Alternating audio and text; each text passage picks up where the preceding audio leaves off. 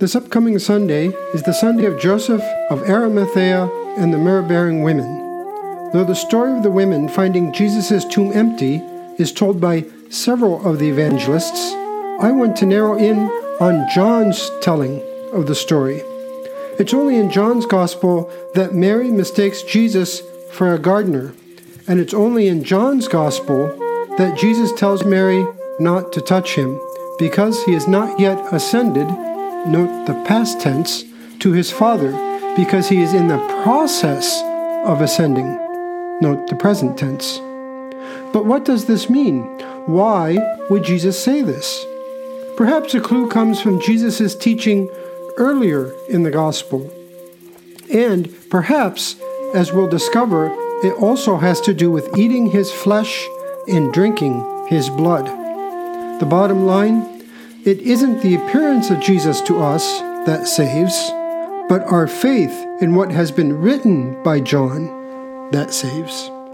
You're listening to The Way with Father Dustin Lyon, a podcast of the Ephesus School Network.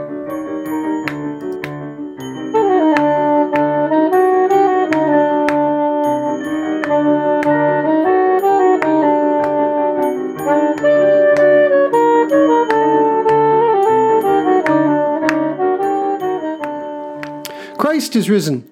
Welcome back to The Way podcast. I'm your host, Father Dustin. As I said in the introduction, the second Sunday after Pascha is dedicated to the Myrrh-Bearing Women and St. Joseph of Arimathea, though St. Joseph often gets forgotten about on this Sunday. Just take a look at the icon and you'll see that there's 3 women next to the empty tomb, while Joseph doesn't appear anywhere in sight. So, with all due respect to St. Joseph, I'm going to pass over him today and focus on the women. At Orthros, we read the story of the Myrrh-Bearing Women from Luke, that's chapter 24, verses 10 through 12. And in the liturgy, we read the story from Mark, chapter 15, verses 43 through 47, and chapter 16, verses 1 through 8. However, I want to take a look at St. John's Gospel. His telling of the story is a bit different than the others.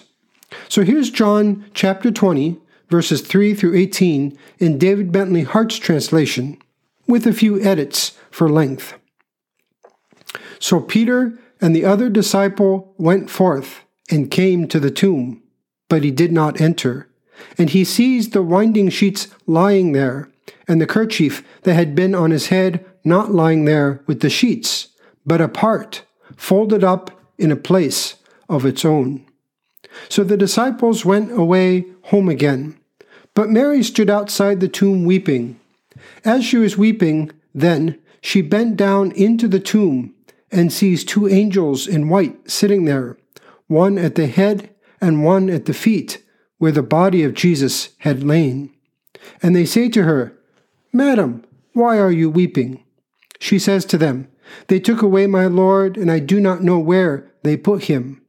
Saying these things, she turned back around and sees Jesus standing there, and did not know that it was Jesus.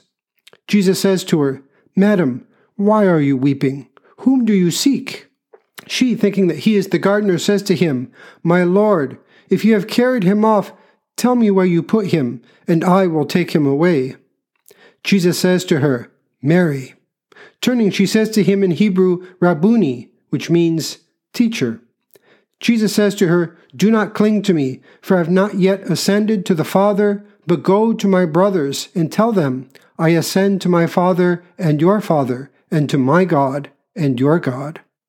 Mary the Magdalene comes to the disciples announcing, "I have seen the Lord," as well as the things he told her. What's unique about John's telling of the story is this interaction between Mary and Jesus. At first, she believes Jesus to be a gardener. This may seem like a historical detail. If Jesus' tomb is the garden tomb, then of course, a person found in that vicinity might be the one who cares for the garden.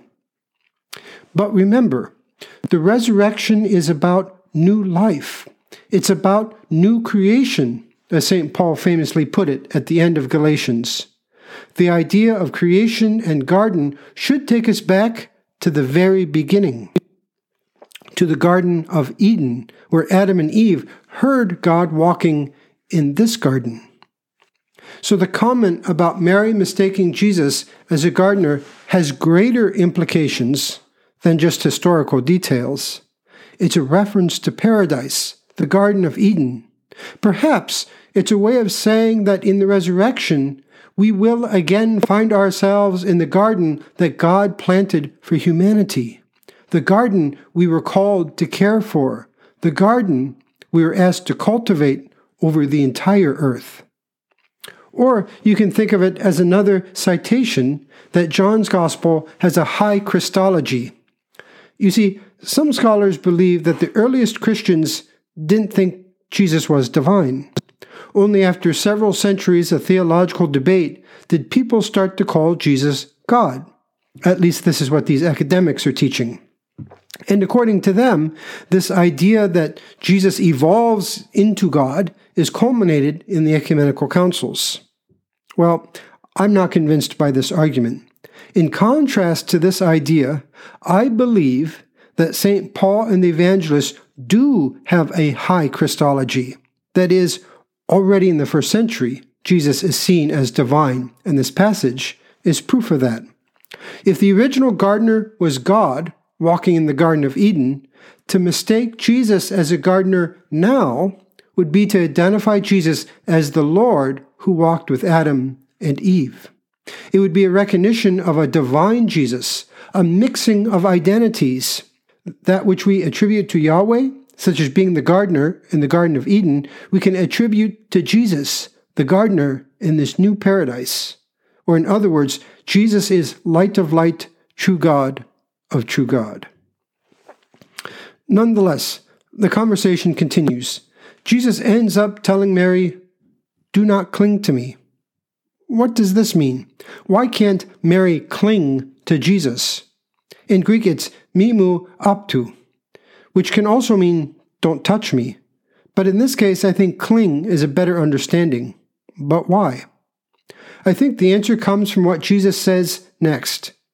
Do not cling for me, for I have not yet ascended to the Father, but go to my brothers and tell them, I ascend to my Father and your Father, and to my God and your God. So what does ascending have to do with clinging? Well, the short of it is this. Then I'll walk you through it step by step. That which gives life isn't the flesh, but it's the Spirit. Since Jesus had been bodily resurrected, he was again in the flesh of some sort, resurrected flesh. What Jesus doesn't want is for people to cling to the vision of the resurrection. Instead, they must trust the words, the story of his resurrection as found in the gospel. Once he's ascended, he will no longer be walking around in the flesh, so people will have no choice but to be led by the Spirit, to believe based on what's written, the teaching as recorded by John and the other evangelists.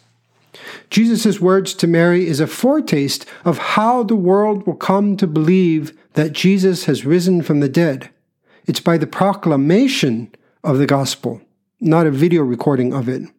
After all, Jesus will later say, "Blessed are those who have not seen and yet have come to believe." Okay, now you've heard the short of it. Let's go back and look at all of this in a bit of detail. I'm going to take you all the way back to the beginning of John chapter 6. This chapter starts with Jesus feeding the 5,000. Many of us mistake this feeding as a simple miracle. Here's how the story starts.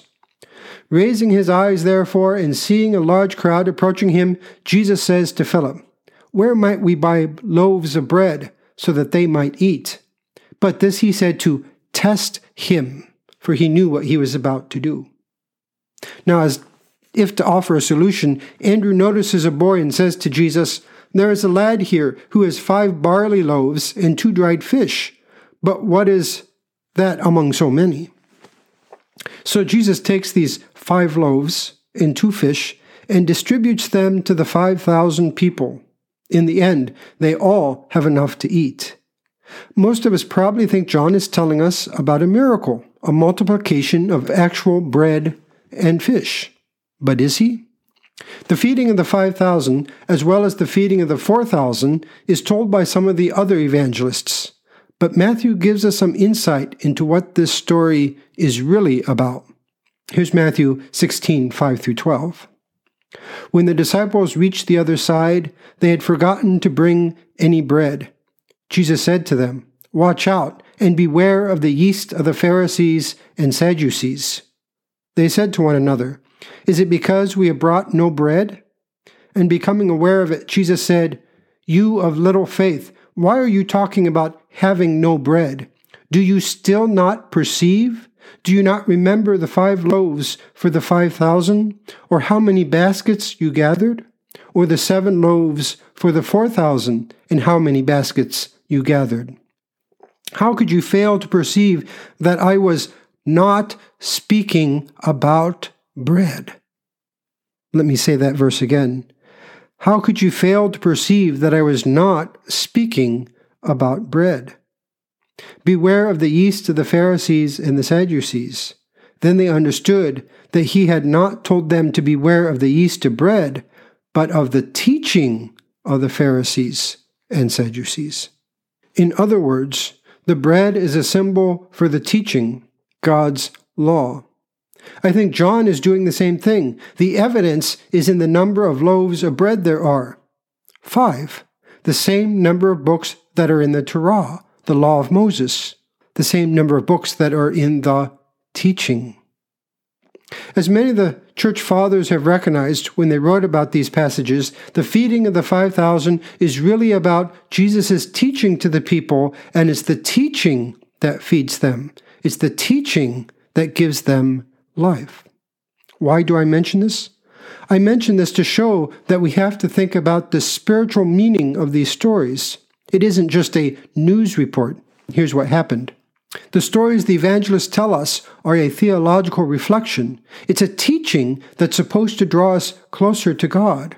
The feeding of the 5,000 and understanding it properly prepares us for what comes next in John chapter 6. And here's an edited version of that. Jesus answered them and said, "Amen, amen. I tell you, you seek me not because you saw signs, but because you ate the loaves and were fully filled. Do not labor for perishable food, but for the food that abides unto life in the age, which the Son of Man will give you, for God has placed a seal on this one. Amen, amen, I tell you, Moses has not given you the bread from heaven, but rather my Father gives you the true bread from heaven. For the bread of God is the one descending out of heaven and imparting life to the cosmos.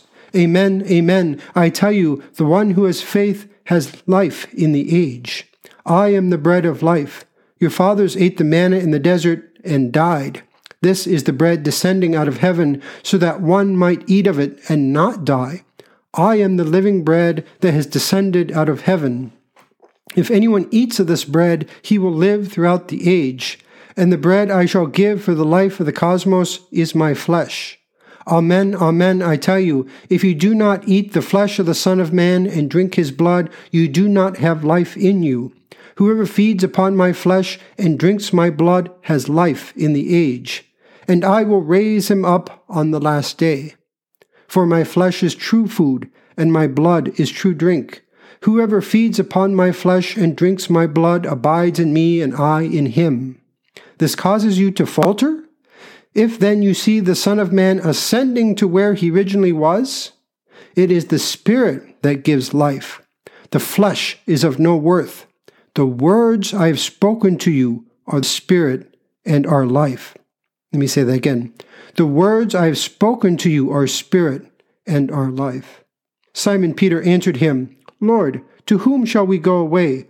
You have the words of life in the age. We have both trusted and known that you are the Holy One of God. So for those who want to look that up, that's John chapter 6, verses 26 through 27, 32 through 33, 47 through 51, 53 through 56, 61 through 63, 68 through 69. Okay, so I shortened it for you. Feel free to go and read all of chapter 6, but these are the important parts that I want to draw your attention to.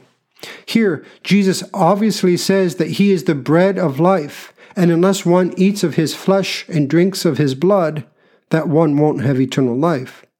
But considering our conversation about the feeding of the 5,000, we know that Jesus wasn't talking about bread. So we have to ask, what is he talking about?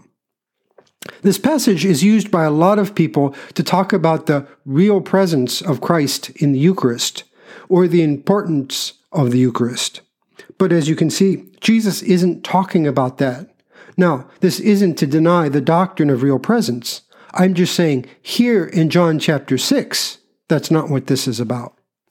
The real bread and blood that Jesus offers us in chapter 6 for food is the teaching, God's instruction, the law. As he says, it is the Spirit that gives life. The flesh is of no worth. The words I have spoken to you are spirit and life. And then Peter confirms that Jesus isn't talking about the Eucharist or actual bread, but rather the instruction. He says, you have the words of life in the age. FYI, it's interesting to note that there's no Eucharist in John's Gospel. He washes the disciples' feet, gives an extended sermon, and off they go. That's it. But anyway, what Jesus is doing in John 6 is comparing the law of Moses, symbolized by the manna in the desert, with the gospel, which is now being proclaimed by Jesus. Moses' law was not able to give life, but Jesus' instruction can. This is the difference.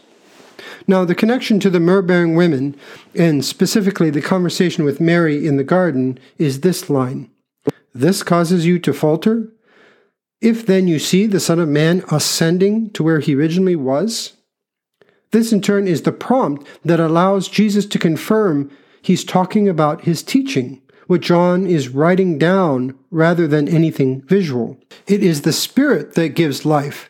The flesh is of no worth. The words I have spoken to you are spirit and life. So this is exactly why Jesus tells Mary not to cling to him. Don't cling to the vision of the risen Christ. Don't worry about what you see. Rather, what Jesus wants is for Mary to go and proclaim the words of the resurrection to the disciples, and through these words, they should believe and find salvation. This is emphasized by the story of doubting Thomas, which ends with Jesus saying, have you believed because you have seen me? Blessed are those who have not seen and yet come to believe. And then John adds, now Jesus did many other signs in the presence of his disciples, which are not written in this book. But these are written so that you may come to believe that Jesus is the Messiah, the Son of God, and that through believing you may have life in his name. And as if this isn't enough, Jesus in another post-resurrection appearance confronts Peter and says to him, feed my lambs and then feed my flocks.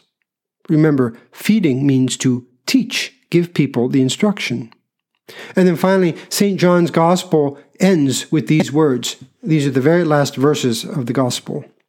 This is the disciple who testifies concerning these things and who has written these things. And we know that his testimony is true. And there are many other things that Jesus also did, which, were they written down one by one, I think the cosmos itself would not contain the books that could be written. So in summary, to understand the story of the Myrrh-Bearing Women in John, you have to understand that Jesus emphasizes over and over again that what gives life are his words, the written account of the death and resurrection of the Word. We know that John emphasizes the written account of Christ through the feeding of the 5,000 and his sermon about eating his flesh and blood. By the time Mary encounters the gardener, we as the listeners are primed not to cling to the physical appearance of Christ. We are primed to believe because of the accounts we have heard proclaimed. But Mary isn't. Jesus has to tell her not to cling to him, but to begin the proclamation of Jesus' resurrection by telling it to his disciples. From there, it's the words that were written that end up causing people to believe. It's the words of Jesus' teaching that bring life to the world. After all, Jesus has ascended, so he is no longer walking around. So if we don't believe the account, we have nothing to see. Until next week, God bless.